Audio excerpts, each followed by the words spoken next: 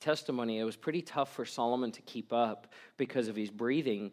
And last night after worship, not only was he breathing, but because of the oxygen, he had this kind of this, what do you call it, a skip in his step, and he was right there with the group. They were kind of moving at a good clip up the hill, and he was just totally fine. And so praise God for that. God is yeah, let's do that. And we're believing for more. We're going to pray for them in just a minute. They have their morning breakout sessions and activities today, and 2 more days, today and tomorrow, of just amazing things that God wants to do in their lives. We're going to continue worshiping the Lord this morning with our tithes and offerings. In just a minute, the ushers will come forward. In fact, I invite you guys to come forward right now. Giving is an act of worship. And we absolutely believe, not just as a church, but more importantly, biblically, that when we're able to give back to the Lord, part of what He's blessed us with, it honors Him, and it sows into the kingdom. It sows into the kingdom work that He wants to do. And so it's a privilege for us to be able to give. I want to encourage you, if giving is not and tithing is not a part of your regular worship, go to the Lord. Ask Him to stretch you in that, to speak to you, and allow Him to bless you. I know that every person, including myself, that I've ever talked to has walked in obedience, in honoring the Lord with tithing and offering and giving, has seen the Lord provide over and over and over again. And so encourage you in that. Let's pray for the offering this morning, and then we'll pray for our students as well. Father God, we bless your name in this place. We lift you on high, even as we've been singing this morning. What a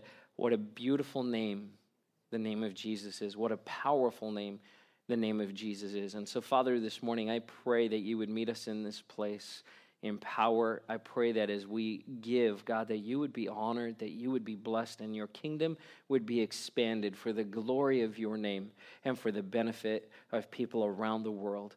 God, we pray for our students and the leaders up at camp today. Lord, we prayed and asked that you would meet them in a mighty way.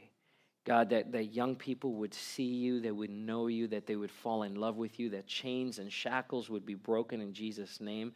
And Lord, for a generation that the enemy is seeking to destroy, that they would find life and freedom in you today. In Jesus' name we pray. Amen. Amen. So please be blessed as you give this morning. Well, we're going to continue a series today entitled Unstuck. We're on, so it's a little confusing because it's a series called Unstuck, but I'm on part 3 of, it's kind of a series within a series. This is part 3 of Breakthrough Prayer, which is a part of the Unstuck series. We started the first week, 4 weeks ago, talking about who Jesus is in our lives and the fact that if you're feeling stuck in your life, who's ever been stuck, just felt stuck in some way, right? We've all been there. We've all found and been at places where we felt stuck being this, unable to progress with a task or find an answer or a solution to something. We've all been in places where we've been all confused, don't know the answer, don't know how to move forward, don't see the solution. Maybe you're balancing your checkbook and you, as I've said before, there's more month than there is money. And you're going, God, how is this going to work out? I don't have the solution. I don't know how to move forward. And I'll tell you, in my own life, I found this when I'm faithful to the Lord and when I trust Him, there's never been a time ever in my life where He's not met my needs. And I can say that confidently. I don't say that, in a contrived way or, oh, there was that one time. I genuinely cannot think of a single time, and even in these last few weeks, God has met needs in our family. Can I share a little quick testimony with you? We filed our taxes on time because we're good citizens, and that's what you do. And last year, we actually had to pay quite a bit into the IRS, and bless our nation. This year, we that came out kind of snarky, didn't it?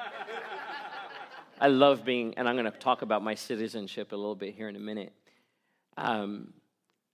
Forgive me for that if that came across wrong. I mean, really, we get to live in one of the greatest nations in the world. But this year we did our taxes, and turns out we got a return. And we were like, Lord, thank you. That's great. And then I got a letter from the IRS saying there was some paperwork missing. And my heart sank. And I was like, oh, no. So I did the paperwork, sent it in, and our tax refund got deposited this week almost 3 times what the initial amount was. And so can I tell you, when God wants to bless you, he will find ways to bless that you can't imagine, but we get stuck. We get stuck thinking there's no way, right? God used the IRS to bless me. Come on, how awesome is that, right? He will find ways to bless you. It was something we did not expect, and God is good. Can I just tell you, he's good? We get stuck. We get stuck in our thinking. We get stuck in our relationship with the Lord. We feel like I'm not moving forward. We get stuck in our calling, thinking, God, you spoke something to me and I don't see it happening. How am I going to move forward? We get stuck in our finances. We get stuck in habits and addictions, hang-ups, things that we allow to consume our lives or distract us. And then we get stuck. Something that we entertain for a little bit ends up being something that occupies our life for many years. I heard the definition of sin a number of years ago was this, that sin will take you further than you want to go, keep you longer than you want to stay, and cost you more than you want to pay. Sin will take you further than you want to go, keep you longer than you want to stay, and cost you more than you want to pay. You end up stuck in these things that you thought, oh, I thought I had mastery over that. I thought I had control. We get stuck in our parenting. We get stuck in our marriage. And again, not stuck in your marriage, but stuck in your marriage in the sense that things aren't progressing and we're not maturing, we're not getting closer. In fact, we might be feeling like we're further apart. And I just declare over all of us that no one would believe the lie that you're actually stuck in your marriage and you need to get out. The stuck is, Lord, we need to get breakthrough so we can move forward into what God has for us. And even stuck in our joy. God, where's the joy in my life? I just don't, I'm just no happiness. I just don't feel like there's anything to celebrate in my life. That can be a stuck point. Made this statement, God has not intended for us to live stuck lives. God never intended for you to live a stuck life. And I think one of the greatest tragedies is that Christians become stuck and then just feel like, well, this is it. This is as good as it's going to get. I'm going to go through the motions, but this is it. This is it. No, God didn't intend for you to live stuck. In fact, he gives us everything we need to get unstuck. In every single area, there's not a single area of your life that God's word does not speak to and his Holy Spirit will not minister to. There's nothing that is outside of his purview, out of his perspective, and out of his reach that he can't minister to. So we've been looking at that. We asked this question on the first week. What place does Jesus occupy in your life? What place does Jesus occupy in your life? Is he your Lord? Is he your king? Is he your savior? Is he your commander? Is he your all in all? If he's not any of those things and all of those things, I guarantee you're stuck. If Jesus to you is a good luck charm or like 911, someone you can call on when you need him, but otherwise largely forgotten, I guarantee you're stuck. You might not even know you're stuck, but you are if Jesus isn't the central figure and anchor point in your life. We also talked about, starting 3 weeks ago, breakthrough prayer. That Jesus first needs to be the anchor, and then we need to be a people who call on him in prayer. And we talked about the fact that prayer gives us traction, helps us move forward. And we've been reading out of James. We're going to read James chapter 5 if you want to turn in your Bibles there. Just so you know, by the way, I have a lot of scripture today. I have a lot of scripture. I'm going to let the Word of God preach more than I do, because I think there's some things, some truths in the Word of God this morning that we need to understand. And so just kind of, if you need to take notes, you might just want to jot down the references and go back and look them up.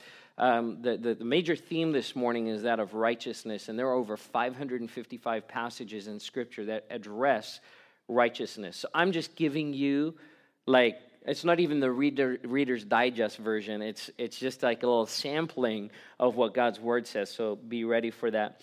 But James says that if anyone is in trouble, if anyone's stuck, they need to pray. And if they're happy, they need to praise. And either way, what needs to be happening is words need to proceed out of our mouths that glorify God, either asking for his help or praising his name. One way or another, words need to be coming out of our mouths. Amen? We talked about the fact that prayer needs to be done out loud, not quietly in our hearts. God knows our hearts. He can hear those prayers, but Satan does not. He cannot read our minds. He's not omniscient. And when we declare out loud, the Bible tells us that every knee needs to bow at the name of Jesus, right? And the darkness needs to flee. And so when we declare out loud, the praise and the prayer in the heavenly realm, something breaks. And I would say if you're not walking around your house on a regular basis, praying out loud and declaring things over your home, you need to start doing that. You need to pray that way. Jesus said when he taught the disciples to pray, when you pray, say. When you pray, say. Our words are powerful and they carry power to build up and to tear down, to bless and to curse. And last week I started talking about the two primary areas we see right here in James chapter 5 where the enemy comes against us to really weaken or remove our ability to pray. The first was we talked about isolation. Isolation. That if he can get you off by yourself, you're stuck. And not only that, you're in a place where he can devour you. As Peter says, that the enemy is like a roaring lion seeking who he may devour. May being this, he needs permission. He needs permission to devour. He needs permission to steal, kill, and destroy. Why? Because you're hidden in Christ. And it's only when we give him permission, when we isolate ourselves, and when we believe the lie that no one knows, no one cares, no one understands, and so I'm just going to struggle in this on my own. Right? One of the great things up at camp right now is there's 400 young people worshiping and praying together and praying for each other. And their faith is like a rocket ship that is just launching into the atmosphere. Right? It's just all of a sudden, and it's amazing to see from the first day, these kids who come in and they're hard and they're skeptical and they don't want to be there or they're resistant to what God is doing. And by the last day that their hearts are just softened and they're literally these guys who are like, they look like gangbangers and they're coming in with just tattoos, like teenagers with tattoos, and they just are rough and they're on their knees weeping before the Lord. I had a leader last night, one of the cabin leaders, youth pastor from Ukaipa, his name's Angel. Big guy, looks like he just got out of a gang. Just got that look about him. And he's just crying, tears streaming down his face after this worship night going, I saw my kids just in front of my eyes soften, their hearts soften before the Lord. And so there's just, in the midst of community and coming together, James says if anyone's in trouble, they need to come to the elders. They need to come to the church. They need to come to someone. And it's not because the elders or the pastor or the leaders have a kind of the corner on the market when it comes to faith. It's that the assumption is if you're a leader, that there's a degree of faith that you have that's probably greater than where my faith is at. So really the encouragement is this: find someone whose faith that you recognize is maybe a few steps ahead of you in the place of where their faith is, so they can build you up. Rather than going to someone else who's just going to grumble with you and go, yeah, you're right. Man, you're stuck. I'm sorry. There's just no hope, right? Oh, man, just let the air out. And so we go and we find community so that our faith can be built. Excuse me. James chapter 5, verse 13. Can we read this together? We're going to have it up on the screen. And I want us to read this out loud. Read it with power. Read it like you mean it, and let's hear what the word of the Lord says to us today. Let's read. Ready, go. Is anyone among you in trouble? Let them pray. Is anyone happy? Let them sing songs of praise. Is any among you sick? Let them call on the elders of the church to pray over them and anoint them with oil in the name of the Lord. And the prayer offered in faith will make the sick person well. The Lord will raise them up. If they have sinned, they will be forgiven. Therefore, confess your sins to each other and pray for each other so that you may be healed. The prayer of a righteous person is powerful and effective. So last week we talked about isolation. The other tactic is this. The enemy wants to question your identity. It's your identity. Isolation, if he can get you alone, and then identity, if he can get you to believe that you're something that you're not, he's got you.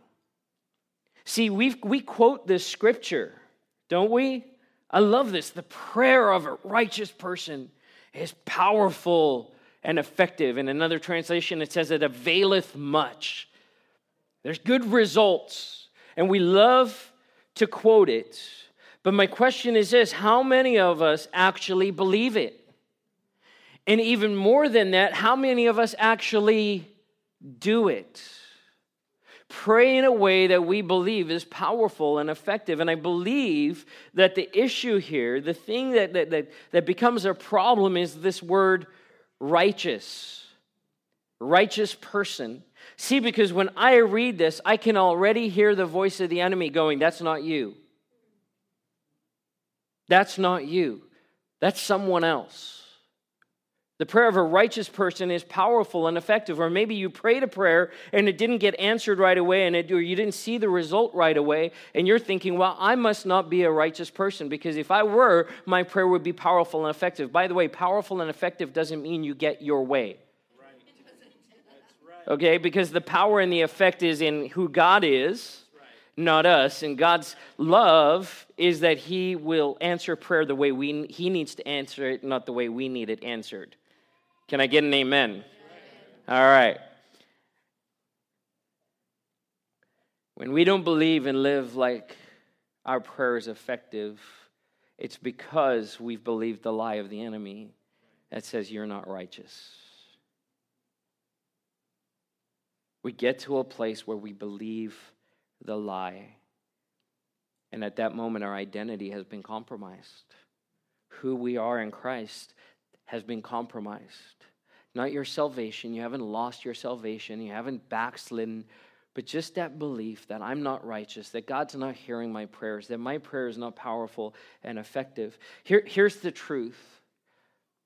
God wants to remind you of who you are. God wants to remind you of who you are. Satan wants to convince you of what you're not. See, the difference between reminding and convincing is reminding is a reality. And if I'm trying to convince someone of something that's not real, I have to go to great lengths. But I can convince someone to believe a lie. But I can only remind you of something that's true, that's real, that has substance. God wants to remind you about who you are. Satan wants to convince you of what you are not. And here's the thing. If Satan convince you that you're not righteous, that your standing with God is somehow being compromised, that you're somehow lacking, that you're weak, and that you're ineffective, there's this progression that happens. I call it the unraveling.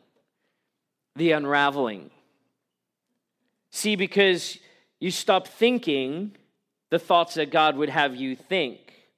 And the tactic of the enemy is this. It's the same in the Garden of Eden as it was when he tempted Jesus. He asked Adam and Eve, did God really say? And he calls into question the promises and the goodness of God. When he stands with Jesus after 40 days in the desert, he says this statement, if you are the Son of God.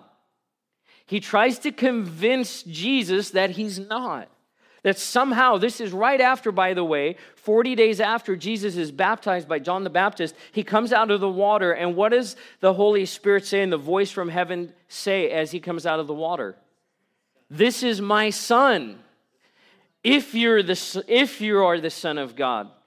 God just told him in front of full view of everyone else. Satan will call into question the truths and affect our thinking. If you can stop thinking it, you'll stop believing it. Can I say that again? If you stop thinking it, you'll stop believing it. And so if you stop believing it, you're going to stop praying it and declaring it. Why would I pray and declare things that I don't believe? And if I stop praying and I stop declaring, I stop being powerful and I stop being effective. It's the unraveling of our faith when it comes to prayer and praying the prayer of faith. We tracking this morning? There's two words that popped up during our prayer time this morning before service, and we prayed specifically against and over these two things: lethargic and apathetic. Satan loves Christians that are lethargic and apathetic. Lethargic, I'm just sluggish. I've just got no energy. It's like me in the morning before I have my coffee, right? I just don't have, there's just no zip. There's no excitement. There's no energy. There's no passion. There's no vitality. I'm just lethargic. Apathetic is even worse. Apathetic is I don't care. I don't care. And a Christian who stops caring, well, you don't really identify well with Christ at that point, do you? Because Jesus always cares. And so lethargy and apathy are really the end result. And so that seeps and makes its way into my prayer life, and I'm praying lethargic and apathetic prayers, again, that I'm just kind of tossing up going, oh, Lord, if you could answer this. I don't know. We'll see. Hasn't worked before. And we sound like Eeyore. Right? I'm in this situation again. God just doesn't care about me. Oh, well, I must have done something wrong to deserve it. Right? Lethargic and apathetic. I got to tell you, this is not how God designed you to live. It's not who you are. Can I tell you who you are? Okay, so I'm going to remind you, I just got back from camp. The invitation is this. I know there's not a lot of us here this morning. I know we got people on vacation and people at camp. But here's the invitation. Get fired up a little bit. Because I'm going to share some really good stuff with you this morning. You ready? You ready to hear this? All right, let's look at the Word of God. We need to look at our righteousness from two perspectives. And this is something God's been unpacking in my life. And I just want to share it with you. I want to pass it on to you. Two perspectives. First is this, positionally, and second is functionally. Positional righteousness and functional righteousness. These two go hand in hand, and so we need to understand what they are and why they're important. So a few years ago, I was living in this country, but I'd been here for many, many years after immigrating from South Africa in 1992. I had a green card, my resident alien card, but I did not have a passport because I had not become a citizen yet. And so I started the process. By the way, God provided. It was an expensive process. God totally provided every dollar I needed for that process. I'll share that testimony with you sometime. Started the process of citizenship, went through the study process, the paperwork, the background checks and everything, went in for my interview. That was a funny story as well. Ask me about that sometime. And ended up getting the approval that I would become a citizen. I had to go down to the LA Convention Center, downtown LA, and along with about 4,000 other people, raise my right hand and recited the oath of citizenship and the oath of allegiance to the United States. I now carry a U.S. passport. I am a citizen of this nation. It is my position. I have a document that tells me that I'm a citizen of the United States of America. So now when we go to Kenya, if there's a problem, I don't go to the South African embassy. I go to the U.S. embassy, which is pretty enormous in Nairobi. It's the place I'd rather be in case there was a problem. Right. It's my position. And it can't be taken away from me. That's one of the things I love about this country, is that once you become a citizen, you're a citizen. You're a citizen. You belong here. This is your home. I am positionally a citizen of the United States of America. But here's the functional part. I live as a citizen. I can vote, which I did for the very first time in my life last year. Voted in my very first presidential election because I left South Africa before I could vote there. And then, of course, as a resident alien, I couldn't vote. So I got to vote in my very first presidential election. I get to do jury duty. Come on. Can I tell you, if you're ever on trial for something, do you want the 12 people who couldn't figure out a way to get out of it? I consider, and I haven't been called to jury duty yet, but I tell you, there's part of me that kind of looks forward to it because I think it's a part of the process of our nation. It's a privilege of living here under a judicial system that empowers people. And if you want to know what the opposite is, do some research in Zimbabwe and see what it's like there. So I get to do jury duty. I get to pay taxes, right? If we didn't pay taxes, our nation would not function. Our government would shut down. And so as much as we don't like it, by the way, if you don't like your tax rate, do some research on the nation of Sweden and find out how much they pay in taxes. That'll brighten your day. I get to obey the law. Every day, I get to obey the law of this land. There's laws that are in place that protect me, and I get to drive in a way that honors the law. Live my life in the way that honors the law. Go into a store and pay for things and not just walk out with them, right? I get to live my life in a way that obeys the law. I enjoy the benefits of living in the United States of America. So I function as a citizen. I'm positionally a citizen because immigration department said, you're a citizen. Here's your passport, right? Department of Justice gave me this piece of paper. But functionally, I get to live my life as a U.S. citizen. You see the difference? All right, let's take a look at the Word of God. Positionally, what is righteousness? Righteousness is this. It's to be made right, to be in right standing. Another word in Scripture that's translated for righteousness is the word justified. You've been made right with God. And you can insert right in there that you are holy and that you are pure. The Bible tells us, and I'm going to read a bunch of passages to back this up, tells us that we are the righteousness of God in Christ Jesus. It literally says that. You are the righteousness of God. Can we pause there for a second? You're not associated with the righteousness of God. You are the righteousness of God in Christ Jesus. We should be able to just stop there and be done for the day. But we need a little more convincing. It says that we have been declared righteous. The Bible tells us that you are sons and daughters of God, that you are joint heirs with Jesus Christ. And here's what the awesome part is. It's God who did the work of making us right with Him. He made us righteous because Isaiah said that our righteousness is like filthy rags. So we brought nothing to the table that we've been declared righteous. So let's read Matthew chapter 6, verse 6 and 9. It says this, but when you pray, go into your room. This is Jesus speaking. Close the door and pray to your Father who is unseen. Then your Father who sees what is done in secret will reward you. And when you pray, do not keep on babbling like pagans, for they think they will be heard because of their many words. Do not be like them, for your Father knows what you need before you ask Him.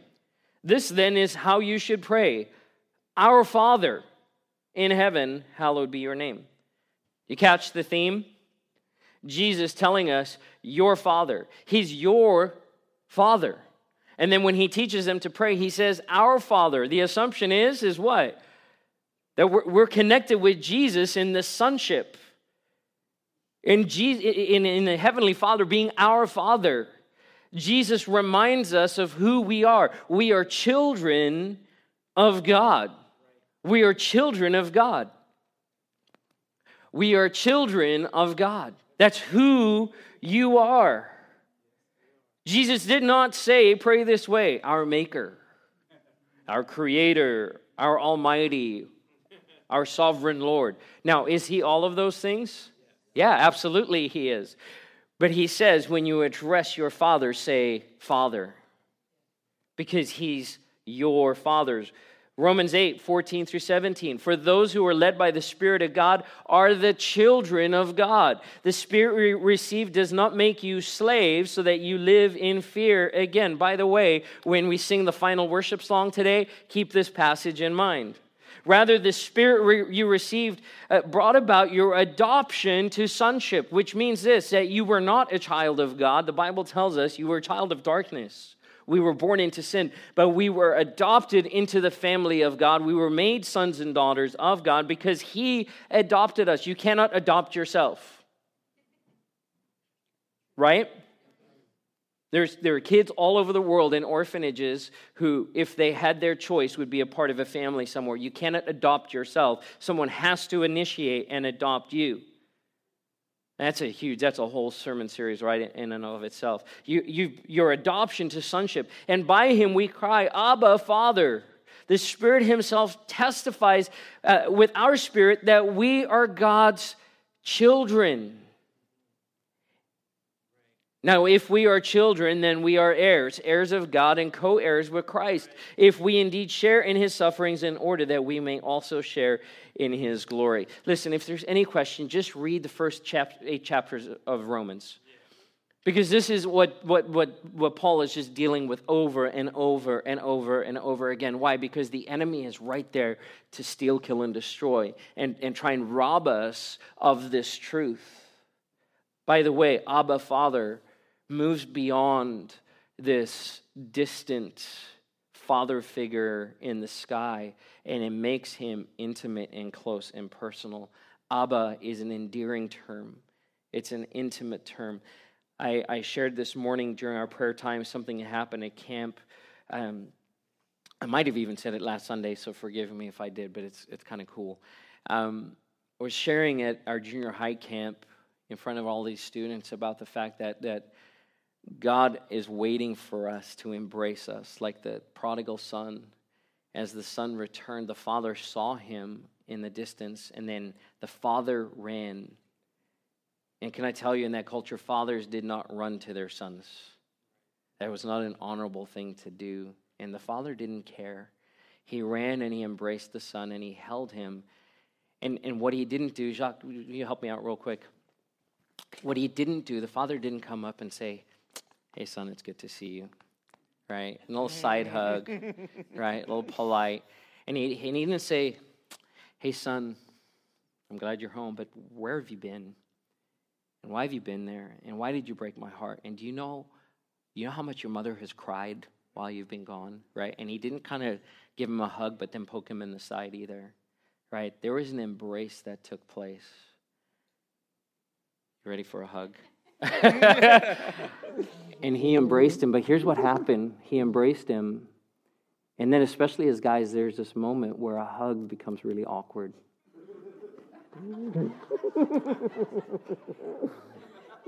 But then there's a moment, and this is something we don't do well. Thank you. We have to push through the awkward to get to the intimate. We have to push past the awkward to get to the intimate. When it comes to prayer, how many of us ever feel awkward in our prayer? Can we be honest? Right? God, I'm going to pray. I'm going to pray for 20 minutes today. And after 4 minutes, you're like, and now I'm thinking about the laundry and I'm thinking about my checkbook. Am I right? Why? Because it's awkward. We have to press through the awkward to get to the intimate. He's our Abba. That's not an awkward or distant title. That's an intimate title. And Jesus says He is your Abba, as Paul writes here. Romans 3:20, verse 22.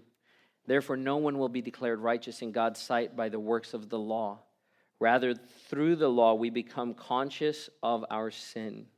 But now apart from the law, the righteousness of God has been made known, to which the law and the prophets testify. And Paul's saying the law had its place because it pointed to this.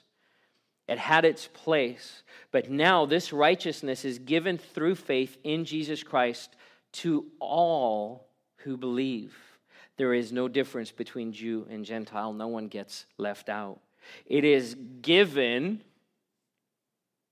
It's a gift that is given to everyone, to all who believe. Have you believed in the name of Jesus? Then you have received righteousness. It has been given to you. Can we just catch the awesomeness of this? My mind has been like, as I sat studying yesterday and I was reading verse after verse and I was undone in the presence of God when I was reminded of who I am in Him. So maybe this is just for me. I hope you get something out of it. This is awesome. You've been given righteousness and you did not deserve it. Because your righteousness is like filthy rags, and God said, I'm going to trade you out and give you my righteousness. And then I'm going to call you my son and my daughter. That's who you are. Paul goes on to say this in Romans 8, 1-4. Therefore, there is no condemnation for those who are in Christ Jesus. Why? Because you're hidden in Christ. Where does the condemnation come from? From the enemy. Are you really the son of God? Are you really a daughter of God? Are you really righteous? Says this, because through Christ Jesus, the law of the Spirit, who gives life, has set you free from the law of sin and death. For what the law was powerless to do, in that it was weakened by the flesh, God did by sending His own Son in the likeness of sinful flesh to be a sin offering. One of the richest parts of Scripture right there. And so He condemned sin in the flesh, in order that the righteous requirement of the law may be fully met in us, who do not live according to the flesh, but according to the Spirit. Whoa. The righteous requirement, that there was a requirement that needed to be met from us for us to go from being unrighteous to being righteous, and Jesus met the requirements fully. Say the word fully. Say it again. All right, one more time. All right. Fully met, meaning nothing is lacking, that the righteous requirement of the law would be fully met in you. And therefore, He sees you as righteous. He declares you as righteous. You are righteous. Romans 5:19, for just as through the disobedience of one man, the many were made sinners, so also through the obedience of one man, Jesus Christ, the many will be made righteous. Jesus' obedience to go to the cross results in your righteousness. You've been made righteous. You know, a car can't say, I'm not a car today, I'm a toaster. Today I want to be a toaster. I don't feel like being a car today. You can't do that. A car can't do that. Why? Because it was made to be a car. When you are made righteous, you can't decide then all of a sudden, today I just feel like. Now there can be results in your life, and we'll talk about that in a minute. But the way that positionally that God sees you does not change. When you are in Christ, you have been made righteous. And it doesn't matter what you think about that.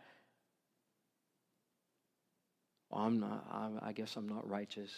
God must not love me. And God's going, hello, I made you righteous, and you can't change that. Jesus fully met the requirements. He paid the price. It's settled. It's settled. 2 Corinthians 5. See, I told you there's a lot of scriptures about this. We are therefore Christ's ambassadors, as though God were making His appeal through us. We implore you on Christ's behalf, be reconciled to God.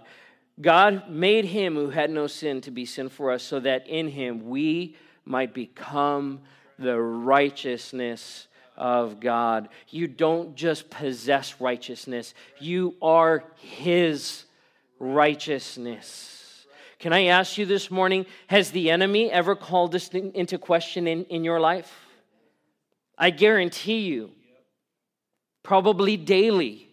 Every time you go to prayer, what's the enemy going to say? You're not righteous. You shouldn't open your mouth and declare those words because you know the condition of your life. You know the doubt. You know. And if you have those things in your life, you're probably not righteous. And God's going, you're righteous because I say you're righteous. And not just that, you are my righteousness. You belong to me. I bought you with a price. You belong to me. You're righteous. Do we need any more convincing? Or are we good? All right, functionally.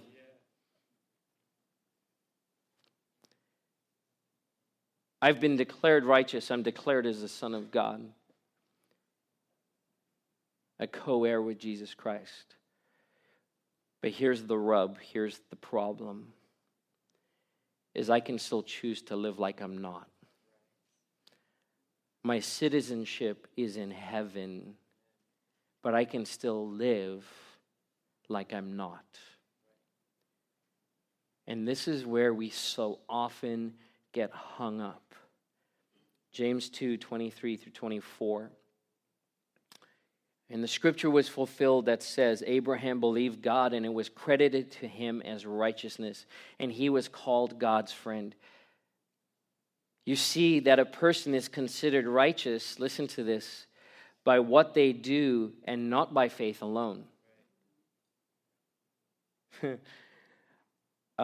What?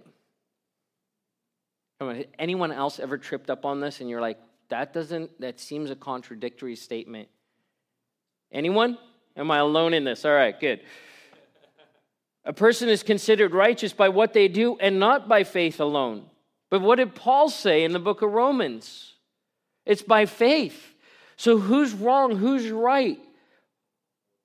They're both right because they're talking about the same righteousness, but they're talking about the difference between positionally righteous and functionally righteous. See, we get into the works mentality, and the reality is that this verse throws a wrench in the works. Pun totally intended. Come on, people. Work with me here. You're considered righteous positionally, but there's a functional part of our righteousness that needs to be walked out and lived out and expressed. And as I live as a citizen of heaven. See, because faith without works is dead. That there has to be some kind of result in your life. What would it matter if I gained citizenship in the United States of America and never got a passport, never voted, never paid my taxes, never obeyed the law? Why would I bother? Why would it matter? It would be irresponsible. I consider it a great privilege to be a citizen of this country. It took a lot of work and a lot of effort. And so I savor. And that's why even my comment about paying my taxes, honestly, I'm like, Lord, would you bless me so that I can be in a place where I can pour into our nation? And there's a debate about government and overspending and all of that. That's I need to be aware, but that's not my fight to fight. I need to make sure that I'm honoring the Lord by submitting to those in authority and over me. And if that part of that is paying taxes, then Lord, allow me to do that with a joyful heart. Because it exhibits my allegiance to this nation. How much more am I a citizen of heaven? And that I would live out that citizenship here on earth in such a way that people go, man, your life is different. You don't live like other people live. Why is that? Well, you see, because I'm a citizen of heaven.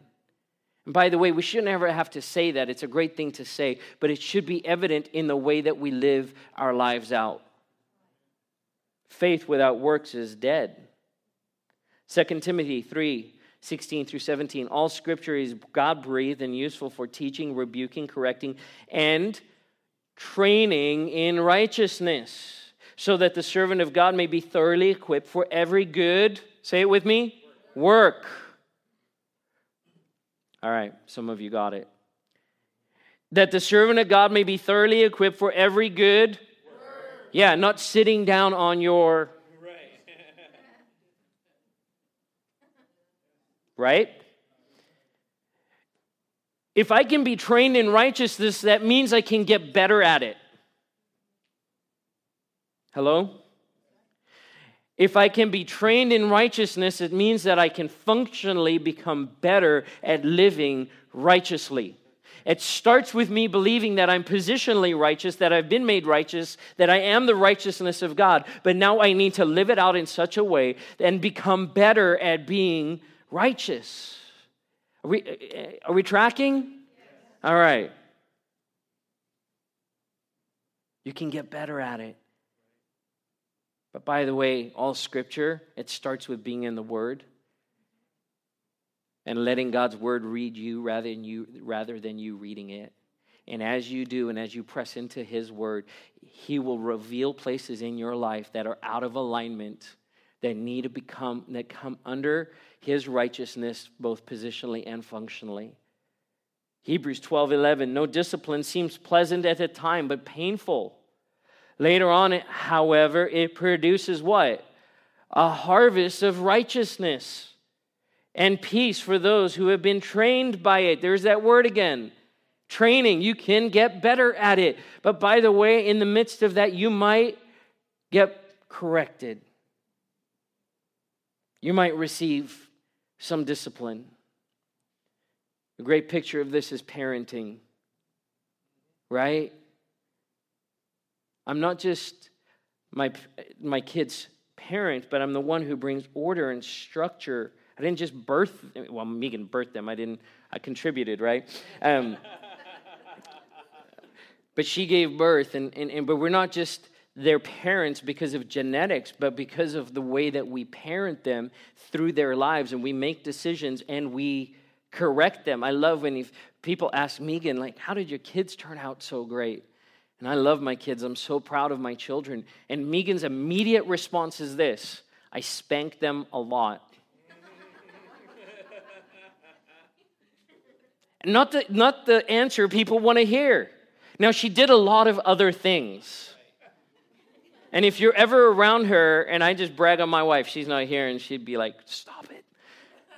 But I watched for years and years and years as my wife invested in our kids, spent time with our kids. And she did this, and we've made this a commitment in our marriage, that in order that we would have a long-term relationship with our children, that we decided that we would parent them in this season so we could be their friends in the next season. But when we try to be our kids' friends and not correct them and not lovingly discipline them, we can lose them in the next season. Right? Because those who God loves, He disciplines. Why? Because discipline leads to a harvest. It produces a harvest of righteousness. So, how about praying this prayer? God, correct me and discipline me where you need to. If there's areas of my life that need to be disciplined, Lord, bring it on. Prayed that prayer lately? Try it out. Fun? No. Easy? Definitely not. Productive? Absolutely. Absolutely.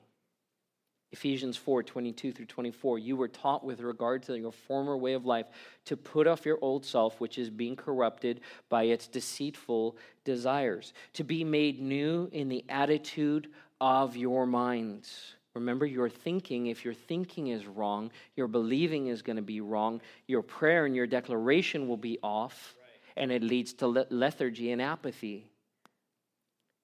In the attitude of your minds, and to put on the new self, created to be like God in true righteousness and holiness. I love, by the way, that he says the attitude of the mind and not just the thinking of the mind, because your mind can have an attitude. Am I right? Really, God? Come on. Really, Lord? That's what you're going to bring my way? Really, Lord? That's what you're going to bless? Thanks for the blessing. Right? You might not say it out loud, but we think it. And I know you do. And I know I do. And there's this little, and God says, that doesn't honor me. Correct the attitude of your mind because it will deceive you. It will deceive you. And put on the new self. Why? Because positionally you've been made righteous. And now functionally you need to clothe yourself with righteousness. And walk in that righteousness. And practice that righteousness. And put off the old self. And make a decision every day to stand in true righteousness and holiness before the Lord. You have to make a decision about how you're going to live your life. Ephesians 5, 8 through 11. For you were once in darkness, but now you are light. Now you are light in the Lord.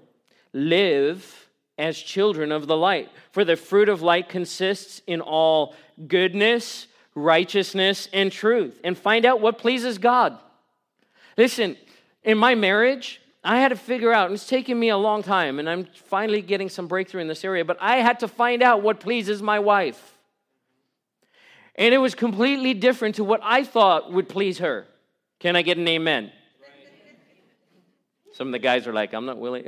Okay, there's a lot of elbowing going on right now. I had to do the work of finding out what pleases my wife. You need to find out what pleases the Lord. Again, in His Word. Have nothing to do with the fruitless deeds of darkness, but rather expose them. Come up against those things. And then finally, 1 John 2, verse 29. If you know that He is righteous, you know that everyone who does what is right has been born of Him. It leads to the way we live our lives. This is how we're identified. This is how God sees us, and this is how God has called us to walk. And as we walk these things out, and as that righteousness finds greater place in our lives functionally, what ends up happening is that our power and our effectiveness increase as well. The Bible says if someone needs to pray, or, pray in proportion to their faith, or use those gifts rather in proportion to their faith. Why? Because your faith can increase. And as you walk as children of the light and you stand in that righteousness and your faith is built, you'll find out, wow, this is happening all the more. I'm praying for people and they're being made well. I'm receiving words from the Lord and it's happening all the time rather than once every 5 years. Why? Because you're walking out this functional righteousness that increases your faith, that allows you to pray the prayer. So let's go back to James 5. The prayer of a righteous person is powerful and effective. Who's righteous? Okay, I'm going to ask you a question. I just need you to respond, okay? Who's righteous here this morning? Who does God declare as righteous? So whose prayer is powerful and effective? Yours is. So are you praying that way? Or do you need to make some adjustment? This is you. This is who God says. When James says your prayer is powerful and effective, it's because you're a righteous person and God hears your prayer. Can there be an increase to that power and that effect? Absolutely. Absolutely. Go after it. But do not believe the lie of the enemy when you read that your identity has somehow been compromised and you say, well, the prayer of a righteous person, it's not me. Even if it's just positionally, God, I know I'm not living it out right now, but at least you see me this way and help me to see myself that way. Does that make sense? And as you do, it'll affect the way that you pray because your prayer is powerful and effective. So my closing question to you is this: as you pray this week, what do you need to declare and what do you need to ask?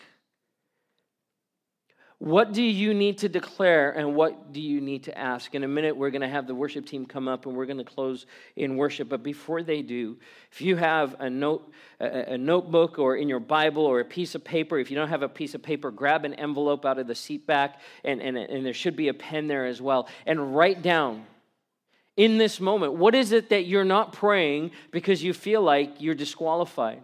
What is it that you need to be declaring and asking God for in your life, in your marriage, in your finances, in your parenting, in all of those, wherever it is you're stuck? Why? Because the prayer of a righteous person is powerful and effective. And as we pray and declare these things out loud, knowing who we are in Christ, God will move.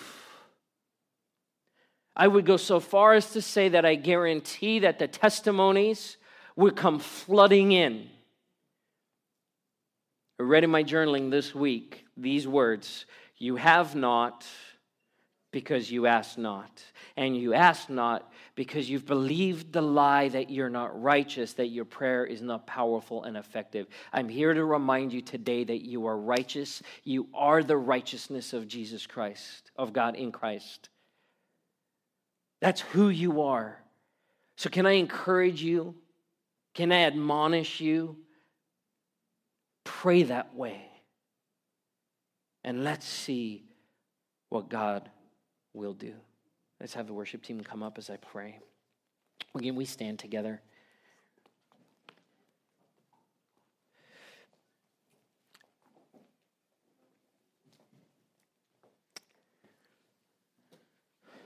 Father, I declare over this congregation today that the lies of the enemy would be undone. That the places where Satan has found an ear, those places where he's found a foothold, would be undone in the name of Jesus. We declare that he has no authority in this place. He has no authority in our lives because we are sons and daughters of the Most High God, that we stand as ones who are righteous. We are co-heirs with Jesus Christ of the kingdom of God. And that we've been given a boldness, Holy Spirit, that you would fill us to overflowing, that you would stir us up and move us out of our lethargy and out of our apathy, and that we would be a people who call on your name and pray. That we would be like the prophets of old who declared things and saw signs and wonders. That we would be like the disciples who went out in power under the power of the Holy Spirit and saw people healed, people saved, people's lives transformed. And God, that we would believe great things as we pray, because we know that we stand before you as righteous, and that we know that our prayer is powerful and effective. Lord, we pray for our city today. We pray over the city of Glendora. We pray that light would shine into every corner of this city, every place where the darkness is hiding, Lord, where things are hidden in the darkness, that your light would shine and that you would use your people to go into this city and drive back the darkness in the name of Jesus. We pray that strongholds would be broken in the city in the name of Jesus, that deception would be broken in the name of Jesus. And Lord, that your church would rise up to declare who you are, to sing your praise in response to what you've done for us. In Jesus' name, amen. Let's worship together.